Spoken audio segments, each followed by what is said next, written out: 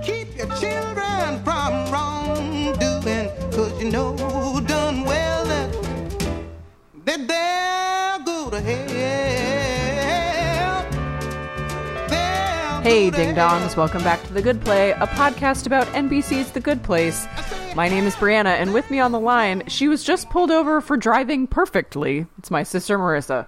Well, I did drive perfectly, so... I can't believe he pulled you over just to tell you that. I mean, you only see perfection once in a lifetime. And it's you and Janet. So... basically. Welcome back to another episode. Before we get into the recap, just some housekeeping up front. You can find us on iTunes, Google Play, and at goodplay.cast.rocks. Please rate and review us on iTunes. That would be lovely. I haven't checked in a little while to see if we have any new ones. I haven't either. I'll do that before we close up tonight. And you can follow and like us on Facebook. We have a group called The Good Play. Twitter, you can find us at The Good Play Pod, where Marissa does the live tweeting of the show each week, and you can email us at thegoodplaypod@gmail.com. Yes, and we have one listener email. Oh, Trifton, great! I also have a text from a friend about the this week's episode. So Trifton emailed in, and his question was shocking. So okay. I'm excited to get to it. All right. I think we may also have something in the Facebook group we should address. Okay, cool. So do you want to tackle the recap? Yes, a fractured inheritance. And let the record show that I was correct. You were. About the genesis of the title. I already bragged on Twitter. Just wanted to brag again with my voice. My human voice. So, this is another split the party episode, as Brianna referred to it last time, and I think that that's a good way to describe it, where Michael and Eleanor are in one place, and Chidi, Janet, Tahani, and Jason are in another place. So we start off with Michael and Eleanor. They are in Tarantula Springs, Nevada. Oh my god. Mike sure now officially hates Arizona and Florida, and now also Nevada. There's a lot of state by state dissing going on here. So they pull up to Eleanor's mom's house. Eleanor's mom's name is Donna. She's going by the alias Diana, but her real name is Donna. Diana Tremaine. Yes, which of course is the alias that Eleanor used to get into the bad place at the end of last season. Eleanor sort of asks Michael, why did you not tell me before that my mom had faked her own death? And Michael's like, well, I already kind of laid a lot on you and I didn't want to be a bummer. And Eleanor had been made to believe, had been told by a police officer that her mother had been trampled to death while adjusting her toe ring at a Rascal Flatts concert. The only thing I know about the Rascal Flatts is they did a cover of Life is a Highway for the Cars soundtrack. Yep. Which I quite liked. Really? Yeah, I like that cover. Sorry. Mm-hmm. Nope. Well, I won't go to their concert with a toe ring, I'll tell you that. But the police officer was an actor, and Donna faked her death in order to get out of paying for a $30,000 bid she made on a date with Gene Simmons, beating all other bids by $29,800 or something. So Donna's living under the name Diana Tremaine, and... Michael's like, Eleanor, remember, this is not about you. You want to get your mom into the good place, which, side note, not gonna happen. Definitely not. Nope. Unless her mother, lays down her life for, tis a far better thing than I do now. Exactly. And Eleanor's like, okay, great, this isn't about me. And then Donna answers the door, and Eleanor immediately screams in her face, how could you do this to me? It's pretty great. So Donna is living in her boyfriend Dave's house, who is Andy Daly. Is Andy that right? Daly. Yeah, he's so charming.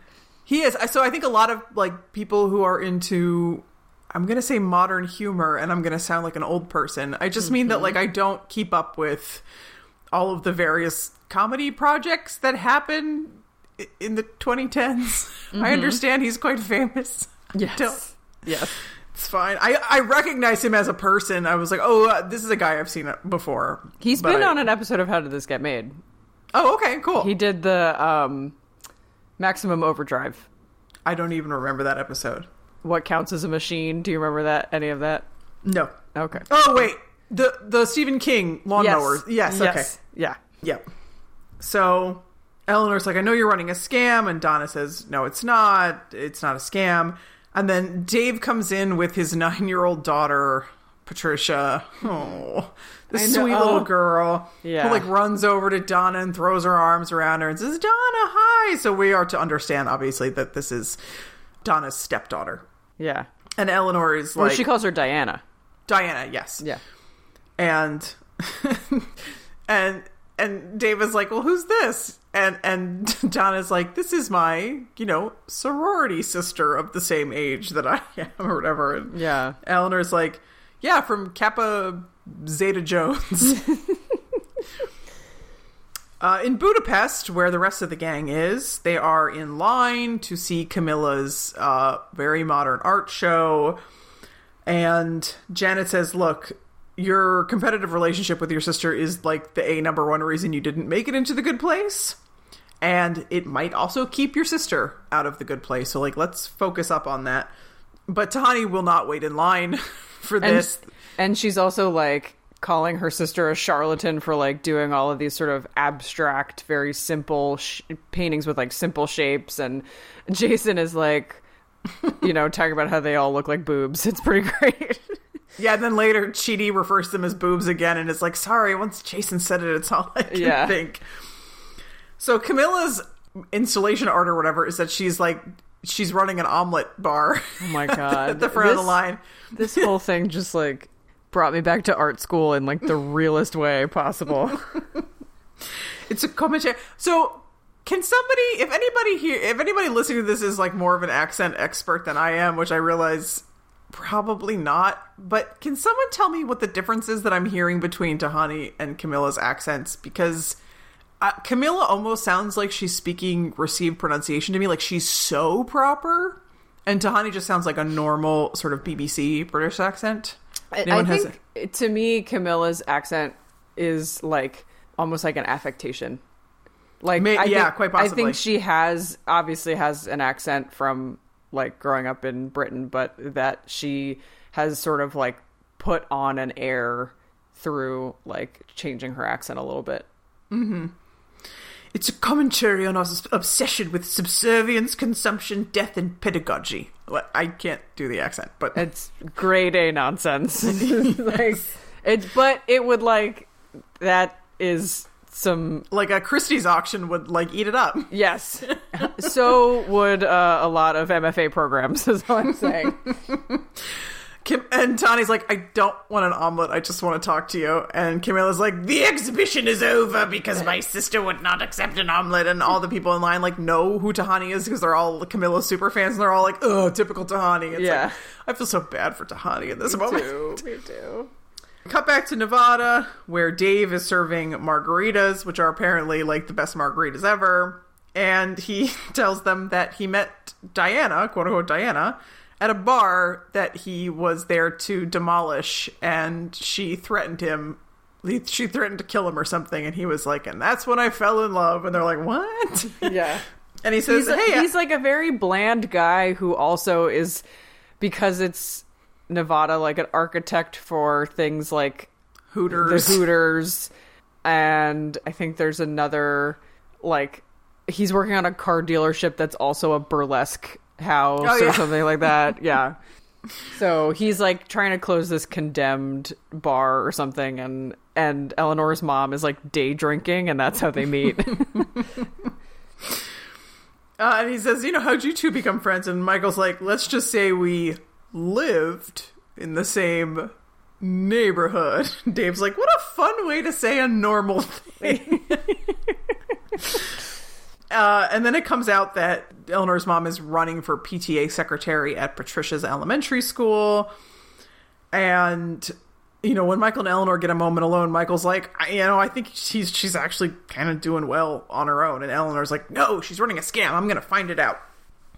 In Budapest, Jason and Janet walk around the museum, and Jason becomes aware of the fact that Janet becomes aware for the nth time that Janet knows everything. So she starts rattling off the values, like the auction values of all the paintings, which are very high. I mean, I know that Camilla's kind of a demigod in this universe, but Yeah. it's a lot of money. I also loved, I think I put this in the discussion, but I think Jason deserves an MFA because he walks in the room and he goes, "Here you can clearly see the interpretation." Like he's trying to sound smart. It's great. It's really funny. Tahani goes up to Camilla, tries to apologize, and she's like, "Thanks for apologizing. I don't accept it." And then Tahani gets all upset and throws an egg at Camilla's egg painting, and then her hardcore fans are all like, "Oh, egg on egg. You know, Camilla is such a genius." And Tahani's like, "Ah!" Yeah, she can't win. At Dave's house, Eleanor is ransacking Patricia's room looking for the stash of hidden cash that she knows her mother to have, just in case she needs to fake her own death again.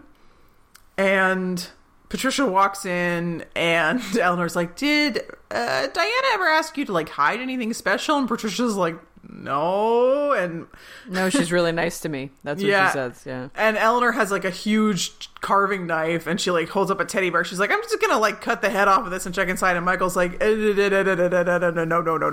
you're not. Okay, bye, Patricia. Thanks." And he kind of pulls her outside and is like, "Yo, stop it. Like, you want her to be running a scam, but she seems to be genuinely happy here." And Eleanor's like, "Oh, I know what we can do. Michael, like, you try to seduce her," which might actually work because Diana referred to Michael as a stretched out, sexy Alex Trebek, I think. And she's like, "First things first, you have a penis." And Michael's like, "Young lady." He actually tries to be like her stern dad. It's really sweet. He's like, "Young lady, you will stop this right now." And Eleanor's like, "Yeah, that's not going to work on me." Yeah. Back in Budapest, Chidi's like, "Let me see if I can mediate between you, Tahani, and your sister." So he goes up and he says, "Hi, I'm Tahani's friend Chidi." And Camilla's like, "Chidi is an Igbo word meaning God exists." And he's like, "Yeah." And she like does this like hand wavy things near him and is like, "All your fears are now mine." And he's like, "Oh." And he like wanders off.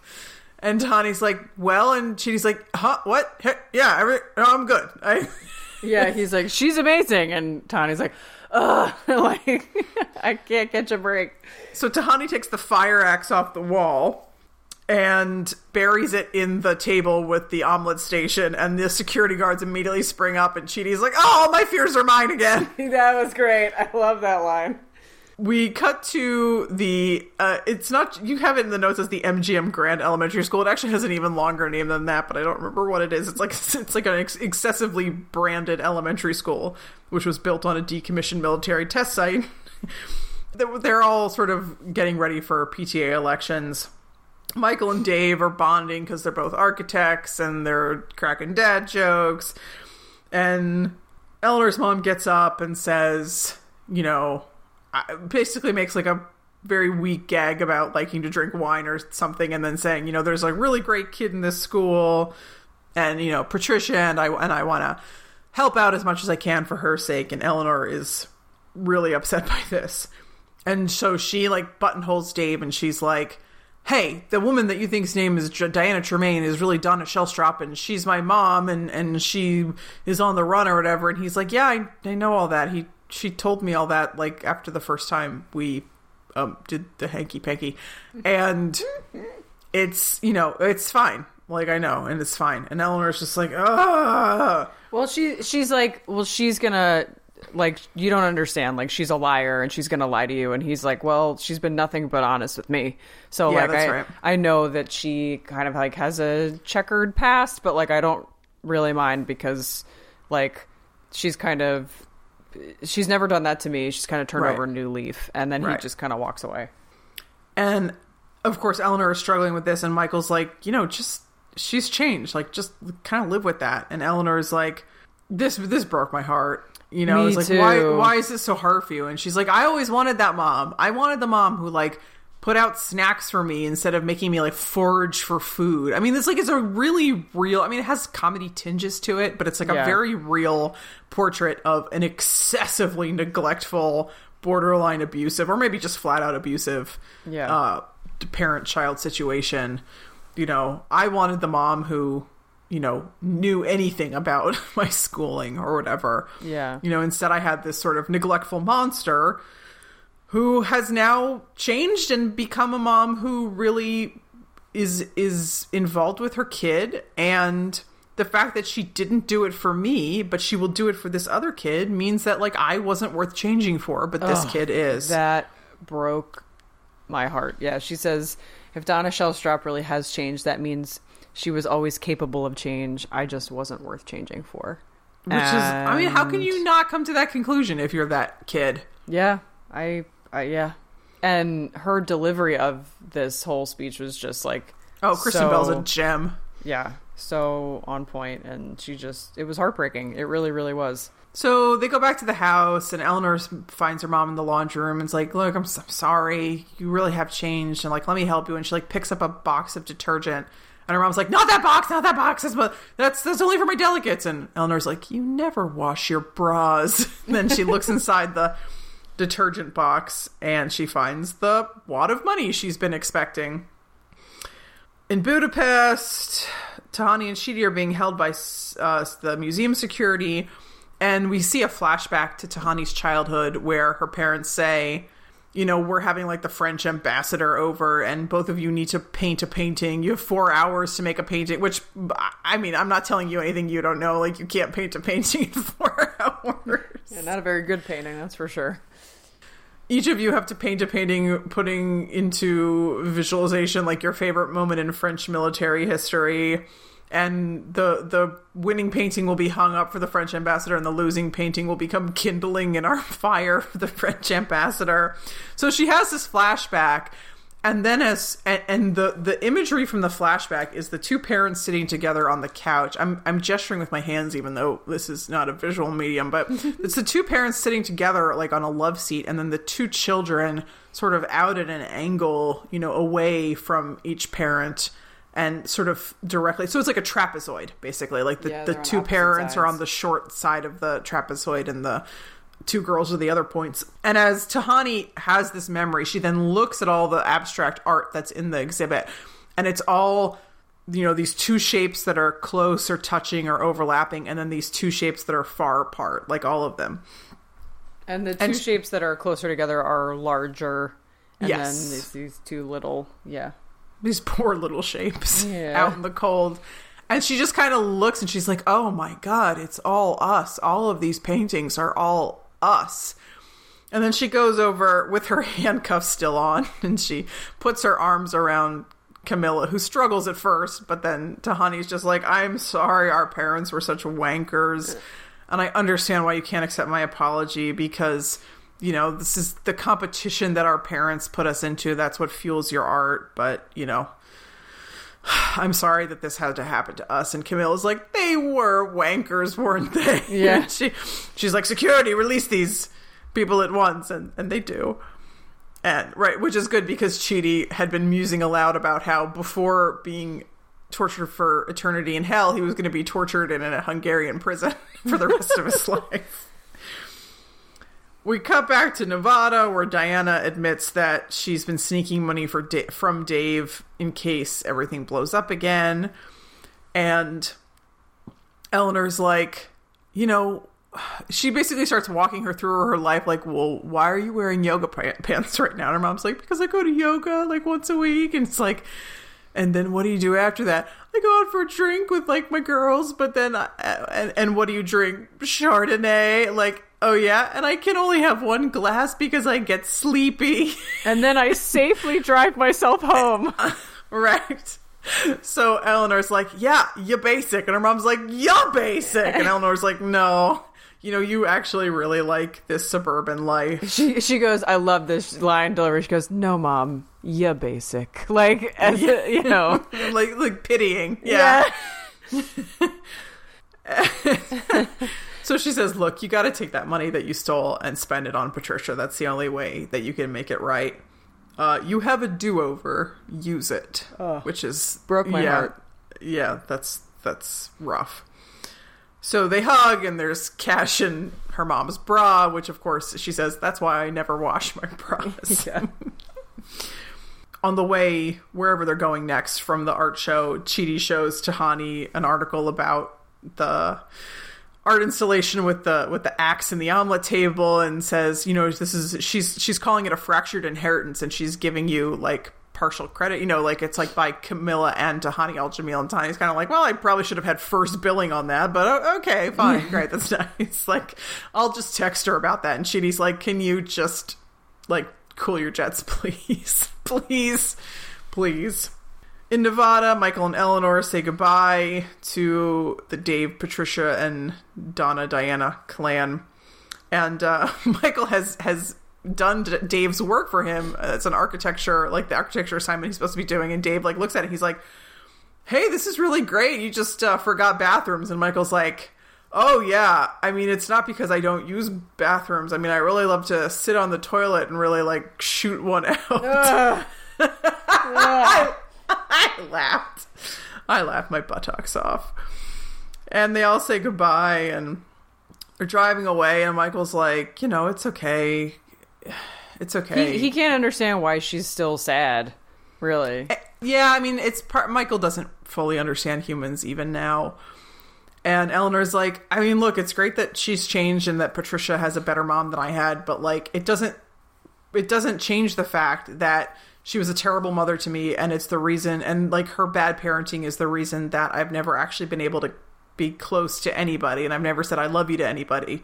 And Michael's like, oh yeah, when I said that you knew everything about your life, I meant your living life. I haven't told you about the part when you were dead and you and Chidi fell in love with each other, and yeah, that happened. Hey, you want to listen to a podcast? Yeah. The end. I would love it if like the Mark Evan Jackson Good Place podcast started playing at that point, like do welcome to the Good Place. Yeah. So the episode that's coming up next week, and I only say this because it's related to this last scene that I just related. The original title that we kind of got sent by, you know, our fan in Hawaii who had like some sort of spoilery leak of the episode titles. It used to be called Reboot 445. Which you said at the time, I was just listening to this old episode. Mm-hmm. You said at the time, I bet that's the reboot where they fell in love. And I was like, oh, you're very wise. And like, obviously, you're 100% right. That's exactly what it is. Yeah. Now it's not called that anymore. It's called The Worst Possible Use of Free Will. Mm. So do you think the episode itself changed, or do you think... No, I think episode titles are tentative. We never figured out the snowplow episode was originally called the cloning of Agamemnon.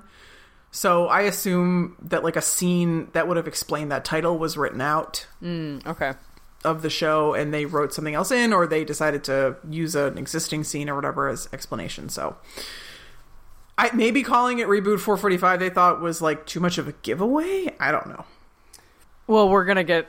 I mean, last week in our episode, we talked about how, like, the Chidi and Eleanor relationship hadn't really gotten a lot of play this season. I think we are full-on jumping back into that. SS Cheleanor, everybody, climb aboard.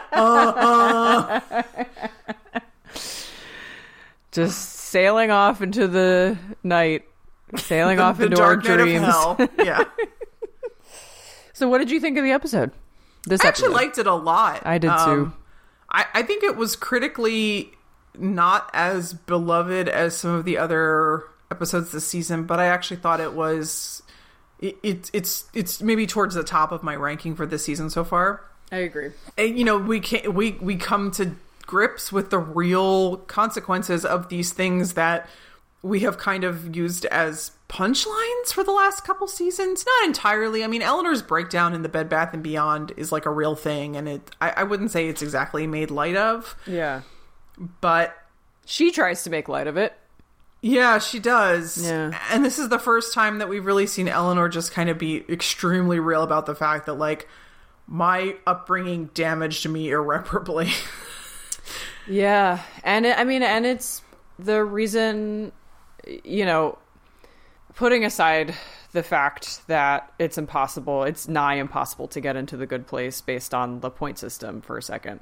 Putting that aside, her upbringing and the fact that her mother was both of her parents really, but her mother in particular, I think, was so neglectful and withholding and just kind of like a monster, really put Eleanor down this path where she like did a lot of bad things in order to kind of, that was her coping mechanism, was like, don't let anybody get too close, you know, because then they can't hurt you. And she learned a lot of these like terrible behaviors from her mom, right?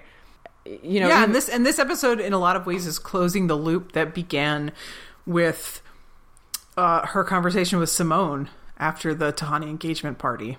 Say more about that.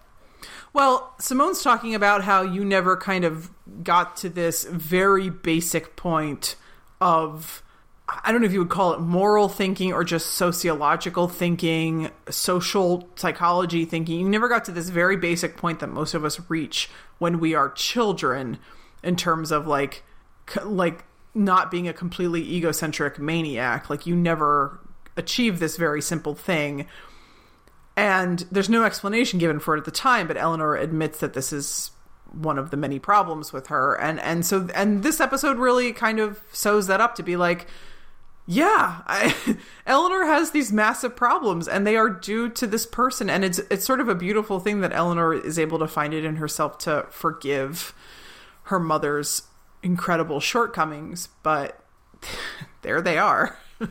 Yeah. And we already have seen some of the consequences of them. Yeah, it's very bittersweet. It's very, very bittersweet to be able for Eleanor to be able to, you know, encourage her mom to embrace this new life, but sort of realize that, like, you know, Eleanor doesn't really have a place in that life. And she has been, like she says, sort of irreparably damaged by this person who, you know, now she's forgiving. It's really, I really thought it was wonderful. I really, really did. It definitely, it touched my emotions in a way that this season mostly hasn't.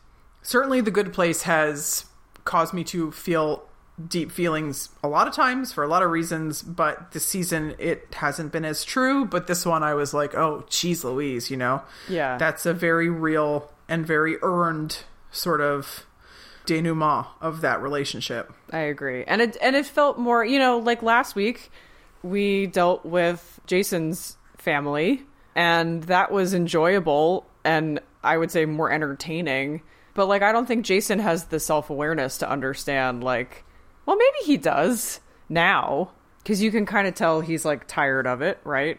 Tired of his dad's antics. But, like, I don't think he has the self-awareness to understand, like, this is why I'm damaged. Or maybe he doesn't. I don't even know that he considers himself to be damaged. That's what I was going to say, is, like, maybe he doesn't think of himself as damaged. Because he's kind of, just in spite of everything, like, kind of a sweetheart. Whereas Eleanor has some real scars that she carries around with her, and it affects her relationships, and I'm interested to see kind of how what is the worst possible use of free will. Oof, that I do not know. That's we're about to find out. We're about to find out. What did you think about the Tahani Camilla, like, sort of wrap up? I actually liked it. I didn't think it was possible that they were going to get to a place where they could make me feel like they had redeemed Camilla somewhat, but I was wrong. I really felt like it someone said, it must have been on AV Club, I don't remember exactly, but it was like the Camilla Tahani relationship is basically Gamora and Nebula. Oh my gosh, yeah. And so it's basically like we've been, normally, you know, our point of view character is Gamora, but here our point of view character is actually Nebula. Yes. Oh my god.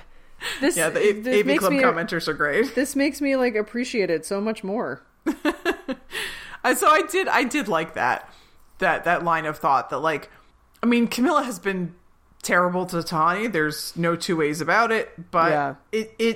It's worth remembering, and this goes for all kinds of sort of parental, you know, neglect or abuse or sort of just bad parenting in general. that even the kid who is the so-called golden child, that child is also suffering from the effects of the bad parenting. You know, it's often not as obvious, and it oftentimes the kid who, or the children who are not the favored one or ones, can't see that fact, as Tahani was unable to see that fact. Yeah. And they carry that resentment well into adulthood without ever really understanding that, like, the golden child had their own problems. The golden child had to learn to live with their own set of things that were messed up and wrong about their life. And the golden child had to stay golden, otherwise they lost their, like, value to their parents, right? Like... Yeah, I mean, this is, like Gamora and Nebula again, right? Like, it wasn't as if Gamora was allowed to slack off after she'd won a certain number of fights, and, you know, I don't think it was ever true that Camilla was allowed to kind of take a break from, you know, being a Rhodes Scholar or whatever. Yeah, or, like, having her Rock and Roll Hall of Fame induction ceremony, like, you know, a month after her album was released or whatever it was, like... The youngest person to be inducted in the Hall of Fame. Yeah, I mean, that's actually... you've convinced me to, like, come around to this. Because I was very, very touched by the stuff between, you know, the reconciliation between Eleanor and her mom. I was very, very touched by that. I was a little less touched by the Camilla and Tahani storyline because, like you said, Camilla's just... I mean, I guess... Donna is too, but Camilla just seemed like... Donna's funnier, so she gets away with stuff maybe that's more. it. Maybe that's it. But Camilla just seemed like so, like, unrepentantly terrible to her sister. And maybe that's like... I have a more of it's a bridge too far with you. Maybe I'm just like, you don't know how lucky you are to have a sister. Like, you should always love your sister, be good to your sister.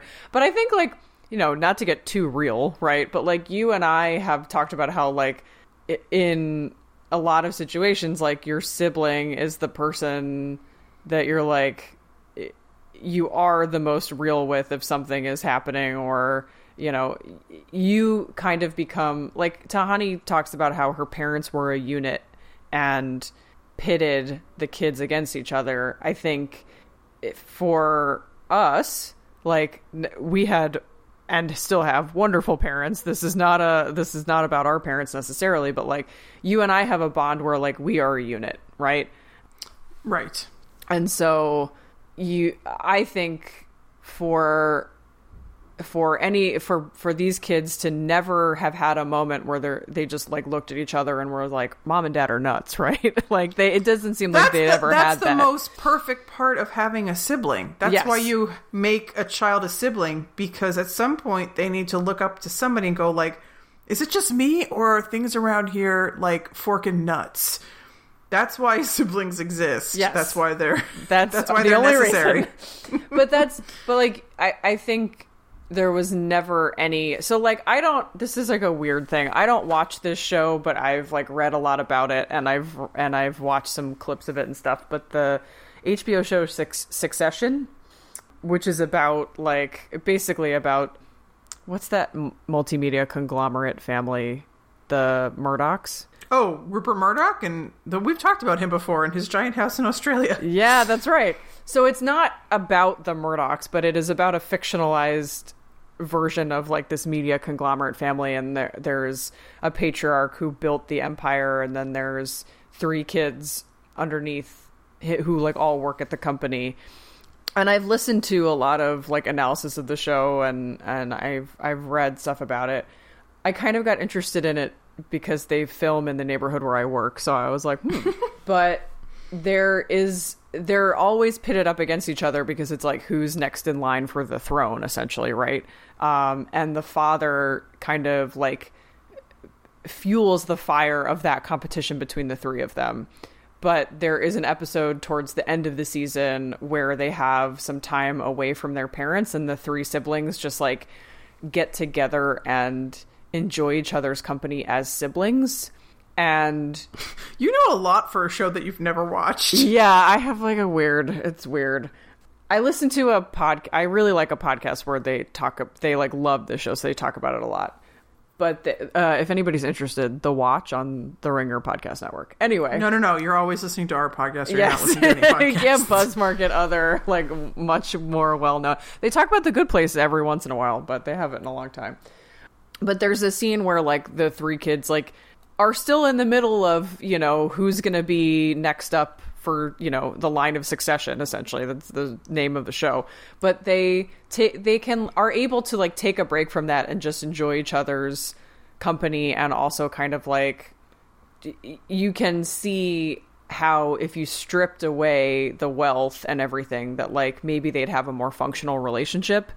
And that's a very long walk to say that, like, I think that with Tahani and Camilla's relationship, you never saw any kind of anything other than the two of them being pitted against each other. So I found it a lot harder to imagine that they would sort of instantly be, like, reconciled. Well, their parents have been dead for a while at this point. So, you know, the primary stressor on their relationship is gone. That's true. If their parents were still alive, I don't know if this would be possible. But with the immediate threat of the disapproval of the sort of extremely severe and punishing parents gone, maybe, you know, they were ripe for a breakthrough. Yeah, maybe. No thanks to Chidi. Who didn't quite have much to do in this episode. Neither did Jason, neither did Janet. Yeah, that's true. Although, like I said, I think Jason deserves an MFA. The interpretation. You can clearly see the interpretation. It was very cute, I thought, how giddy Janet was to be able to spend time with Jason. Yeah, I don't know. I mean, at the end of the day, it's basically the smartest being in the universe and the dumbest. That is true. That's, Girl, maybe you can do a little bit better. That's a tough sell. Yeah. I mean, he is incredibly attractive, but... he is a total smoke show. Yeah. Maybe she just sort of delights in having an endless void into which she can pour her knowledge. Maybe. I don't know. I mean, he is technically married to Tahani, so I don't really know how all this is going to shake out. Oh, I completely Isn't that hilarious? About that. That's right. They got married like an episode and a half ago. Yeah. You know what I mean? And because of it, she refused to have carnal relations with Donkey Doug. That's right. Otherwise, she would have been totally into it. Oh my god. Could you imagine, like, if they actually had a real wedding and, like, Tahani's parents were still around and they had to, like, go to Jacksonville to meet the in-laws? No.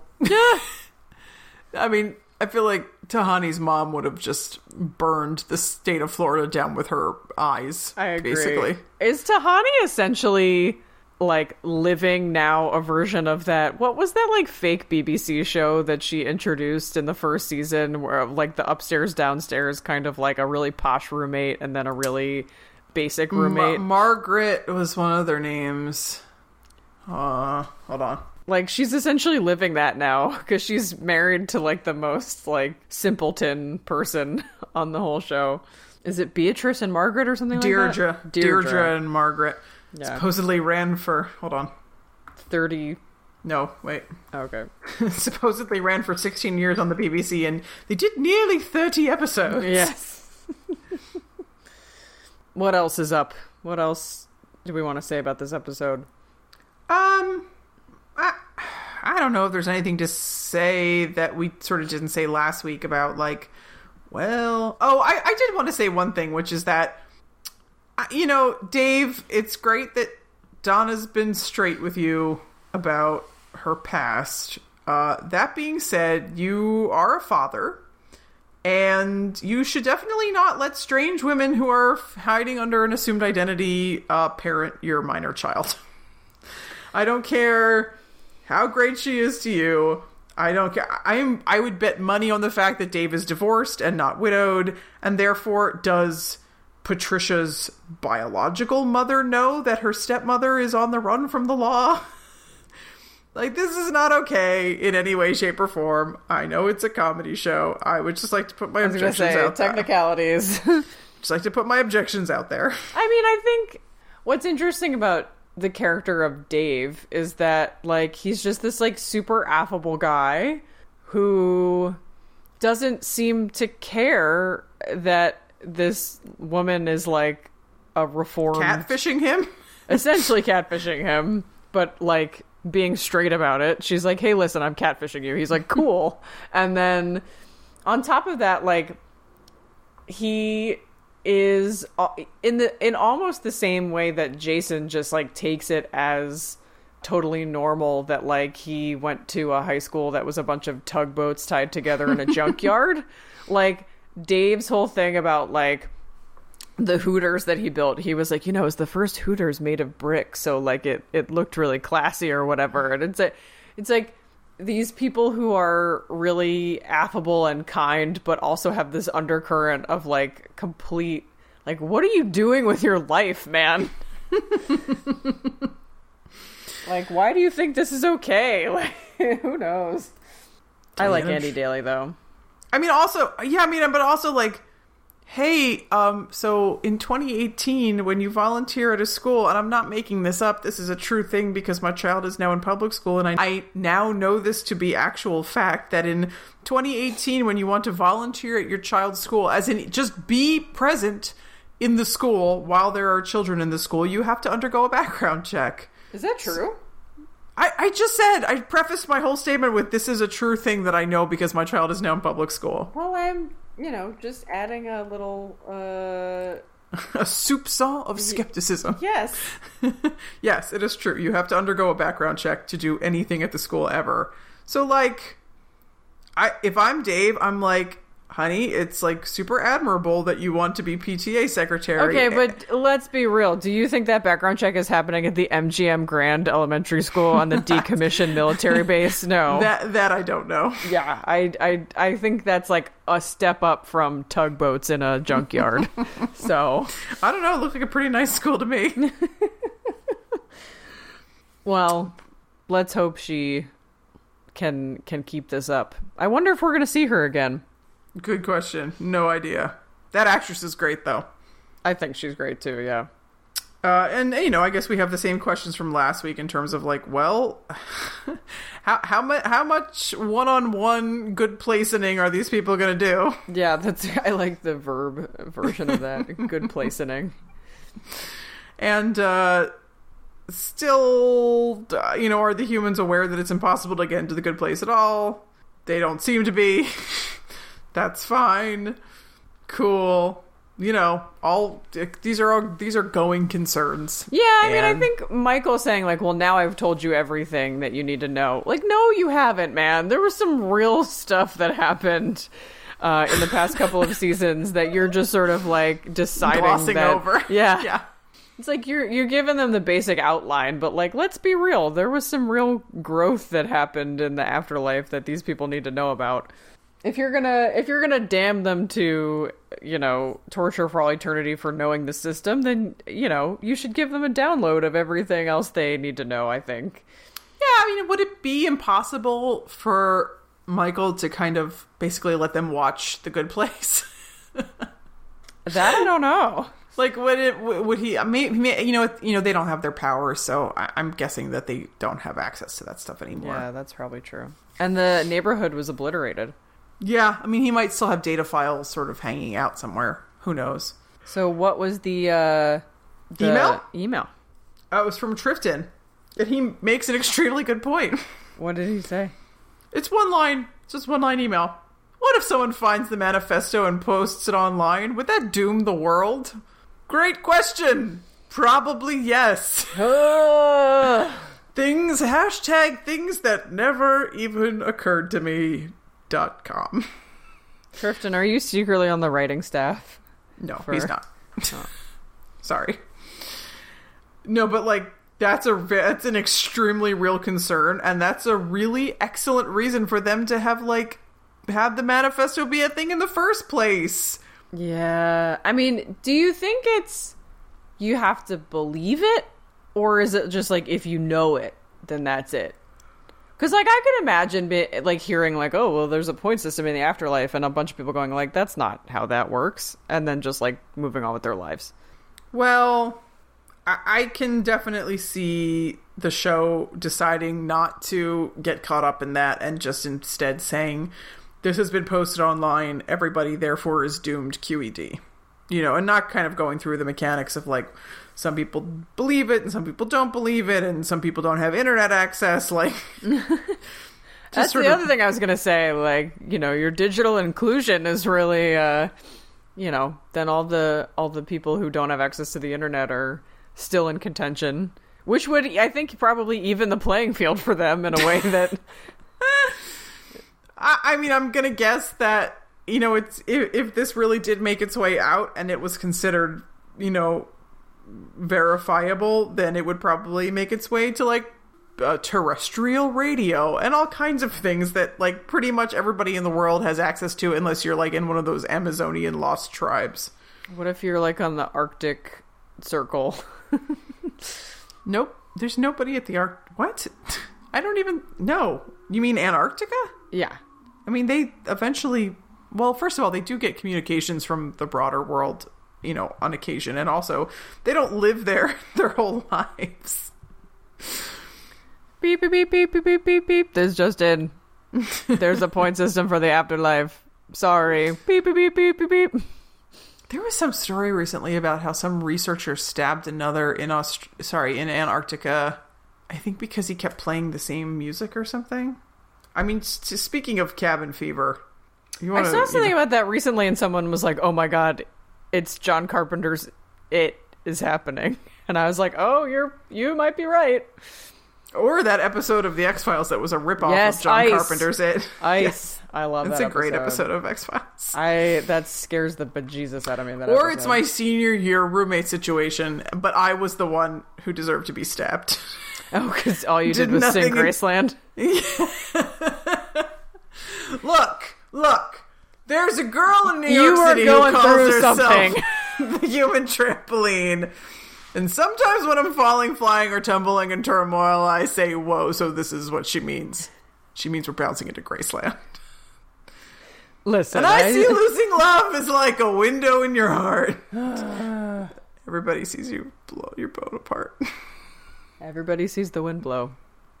You have to admit that's a great album. But it's a fantastic album. But my roommates were basically modern day saints for putting up with me for sitting on the couch in our kitchen. Yes, we had a couch in our kitchen. You did? A black leather couch for some reason. It was left there by the last tenants.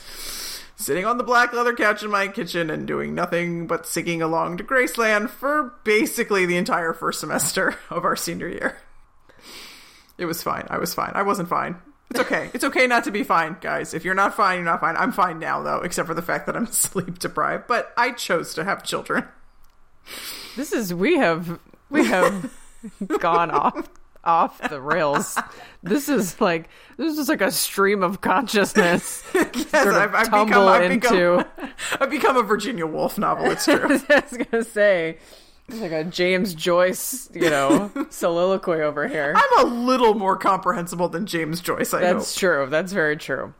Yeah, man. I'm really interested to see what happens next, and I hope nobody gets stabbed on this show. That would be kind of a bummer. I think Trifton has the right idea, though. This manifesto is basically a ticking time bomb that we don't know what Janet and Michael did with it. I was going to say, we don't even know where it is. No, I mean, it could be on a thumb drive that Janet has in her mouth or something. Well, she can't have it in her mouth. She's a person now. Is she? Well, more a person than... She doesn't have her powers. She's still not a person. I mean, she and Michael aren't using the bathroom, right? So she's not a person. So. I did see, I didn't investigate this at all, so maybe maybe I'm speaking out of turn, but I did see somebody on Twitter refer to Janet as, the first non-binary character that's gotten ever? a lot of, maybe not ever, but that's gotten a lot of mainstream attention. And I was like, oh, that's an interesting way to look at Janet, because she's always like, I'm not a girl, I'm not a person, I'm not a robot, I'm not this, I'm not that, I'm me.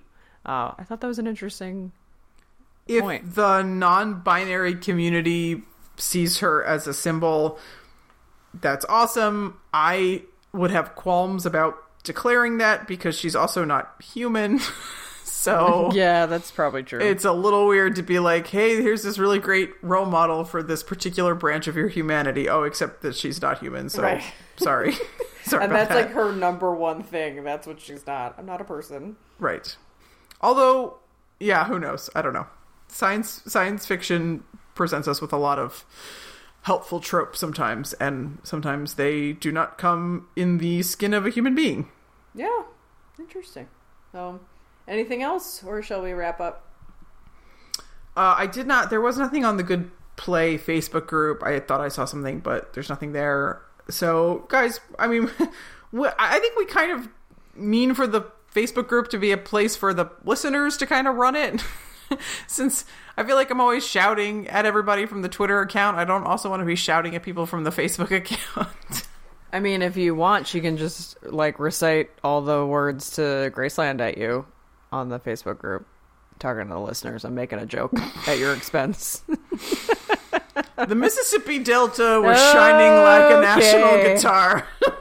Which we found out is a brand of guitar. I completely forgot that. National guitar. Because you're like, this is weird, and then we looked it up. You're like, oh, it's not so weird after all. Yeah, Paul Simon can be a little bit obtusely lyrical, but he's usually not that obtusely lyrical, so that makes more sense. Anyway, yeah, I can regurgitate the lyrics of Graceland without looking at any notes onto the Facebook group, but I prefer that people start their own conversations there. And I will just continue to yell into the void on the Twitter account. Maybe we should let it be written, so let it be done. Like writing prompts, like give me 500 words on your favorite Good Place character.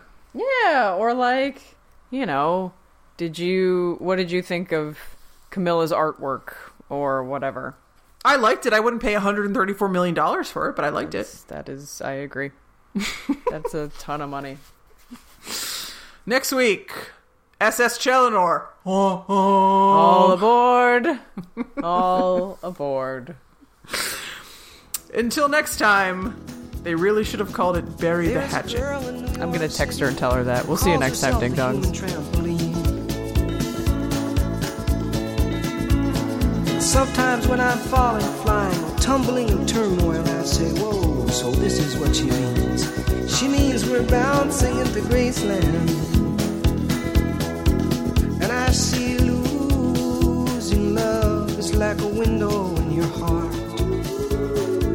Well, everybody sees you're blown apart. Everybody feels the wind blow.